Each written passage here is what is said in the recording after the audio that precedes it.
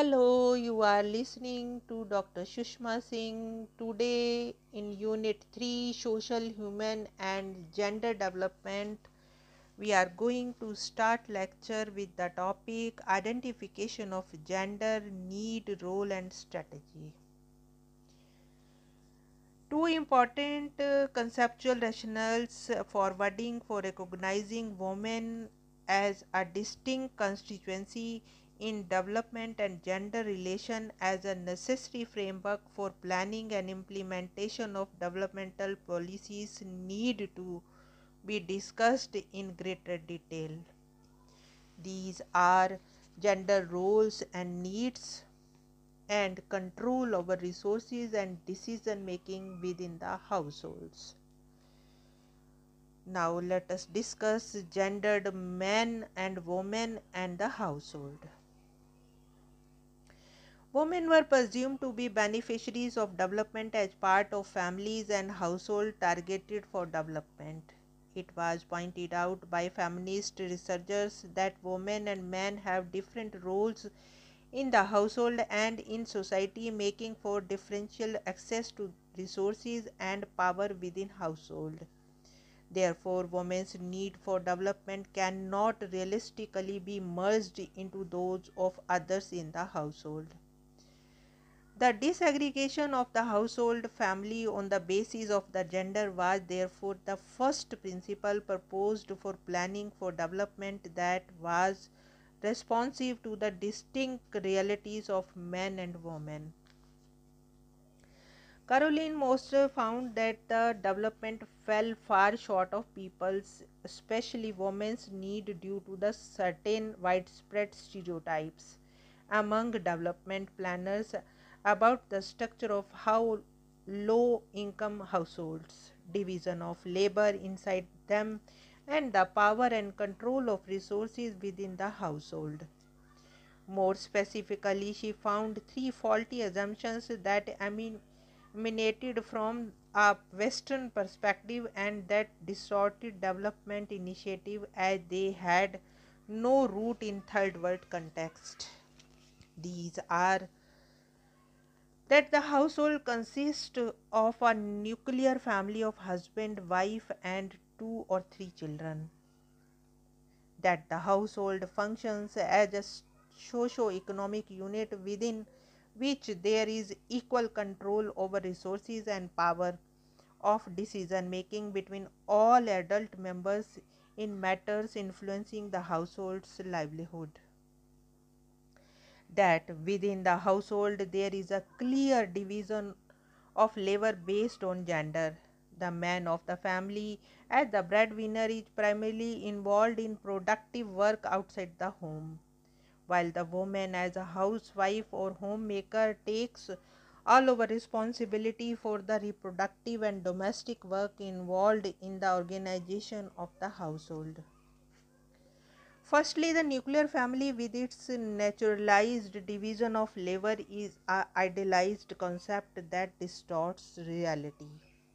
It has also been pointed out that the household as a residential unit is distinctive from families, the latter being a social unit that is based on ties of marriage and kinship, and that though often these correspond, yet an assumption of they being one and the same is bound to lead to misconception about the nature of developmental needs of the units targeted.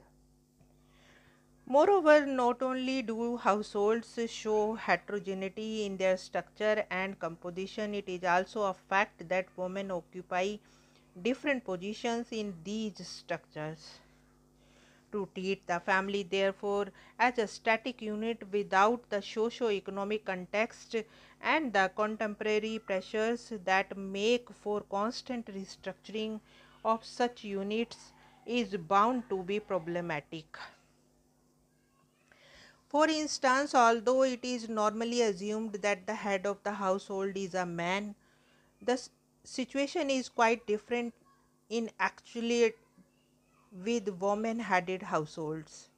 showing an increase with desertion, death, male migration, situation of war, insecurity, and disaster. Female dependency is constructed on a false assumption that men are breadwinners and financial supporter of the dependent woman. While this may be a feature of industrial society in some cases, it is restricted phenomena and does not represent the low income household and their realities, where women are very often the primary or the sole earner. In the Caribbean, large part of Latin America, Central America, and part of Africa, female headed households form a sizable proportion of the economically vulnerable, often falling below the poverty line, where the mother is the only adult income earner and there are several dependent children.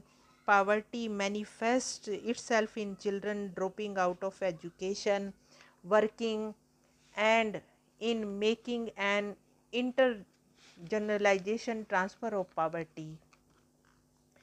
Women balance multiple roles in the household, and the assumption of their economic dependence on men can seriously impact policy against their interest. There have been many instances where when false assumptions of women's role in the family resulted in their labor and participation in agriculture being discontinued and they being excluded from developmental initiatives involving ownership of the land, credit extension, and other services. Similarly, faulty assumptions about the household as a natural socio-economic unit presupposes first that a family provides equal control over family resources to all its members and that adult household members share between them and power of household decision making. The importance of intra-house dynamics in inequitable distribution of resources and in unequal exchanges of labor and its fruits is ignored and questions of power and control left unaddressed. Arguments about the economic rationalities of household behavior contradict the complex array of the relationships and interaction within the household and treat the household as an individual decision maker. However, the treatment of household as the most relevant unit of utility maximization removes the possibility of exploring and treating conditions of unequal exchanges and exploitation between the family members. Empirically, evidence exists that there are conflicts of interest between men and women as well as interdependence, and that gender inequalities are often rationalized through bias in perception of individual contributions and interests of men and women. There are economic as well as cultural and ideological reasons that underlie such asymmetries in intra-house resource allocations. However, it is commonly supposed that altruism governs family relations and individual family members subordinate individualism in pursuit of the common goal of the welfare of the family. Marriages, especially, are assumed to be cushioned with love and sacrifices from conflict that dog other social institutions.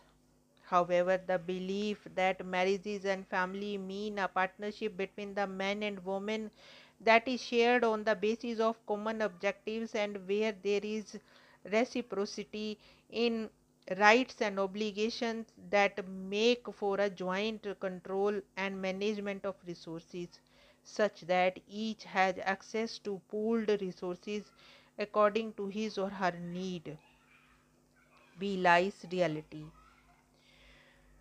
First, the household may not be necessarily be collectively of reciprocal interest, even though sharing may be the dominant principle of household distribution, it does not mean that everyone has an equal access to resources. Gender is an important element in defining people's access to resources, especially scarce one. For example, women routinely get less to eat in poor households and are socialized to bear hardship so that their men can get better care and resources. Maternal altruism is held to be a womanly virtue, and in most homes, it is the woman's obligation to routinely sacrifice food, leisure, health, and entertainment so that men can have a bigger share of these. Likewise, women often do not have direct access to household assets and property and have any control over these solely by the virtue of being wives or mothers of male relatives. In contrast, men have direct access to property and cultural sanctions for independent decision makings. Household distribution of labor and responsibilities also plays an important role in subscribing equal opportunities for men and women in the market, and these limitations on women's ability to expand income generating activities pushes them back into the dependency status, vulnerable to violence and intra household inequality. It has also been pointed out that the management and distribution of resources within the household takes place differently with men and women at the helm of affairs, and this is linked to the gender based responsibilities of the two sexes. Studies across the world show that the woman's income is largely used to pay for the day to day food, clothing, and domestic food goods, and thus this household provisioning implies that a greater share of women's income covers subsistence and nutrition needs of the family as compared to that of the men. It needs to be underlined that the assumption of the male head as a benevolent caretaker cannot be stretched too far, that the head cannot by himself represent household need. Therefore, with welfare too cannot be taken to be a representative of the welfare of all household members. While it is true that in most cases cultural rules, ideology, and practices make the intra household distribution appear natural and legitimate, yet inequalities continue to exist because men and women share the bias in perception of their actual contribution to the household.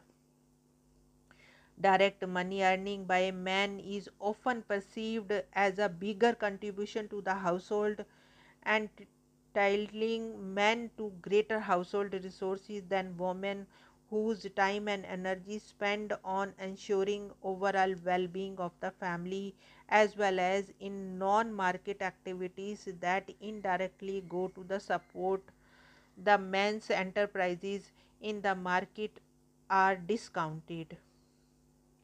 Correct assessment of individual interests and well being for planning development interventions, therefore, need to be based on the gendered understanding of the dynamics of the intra household inequalities. Here we want to close this lecture. Thanks for listening.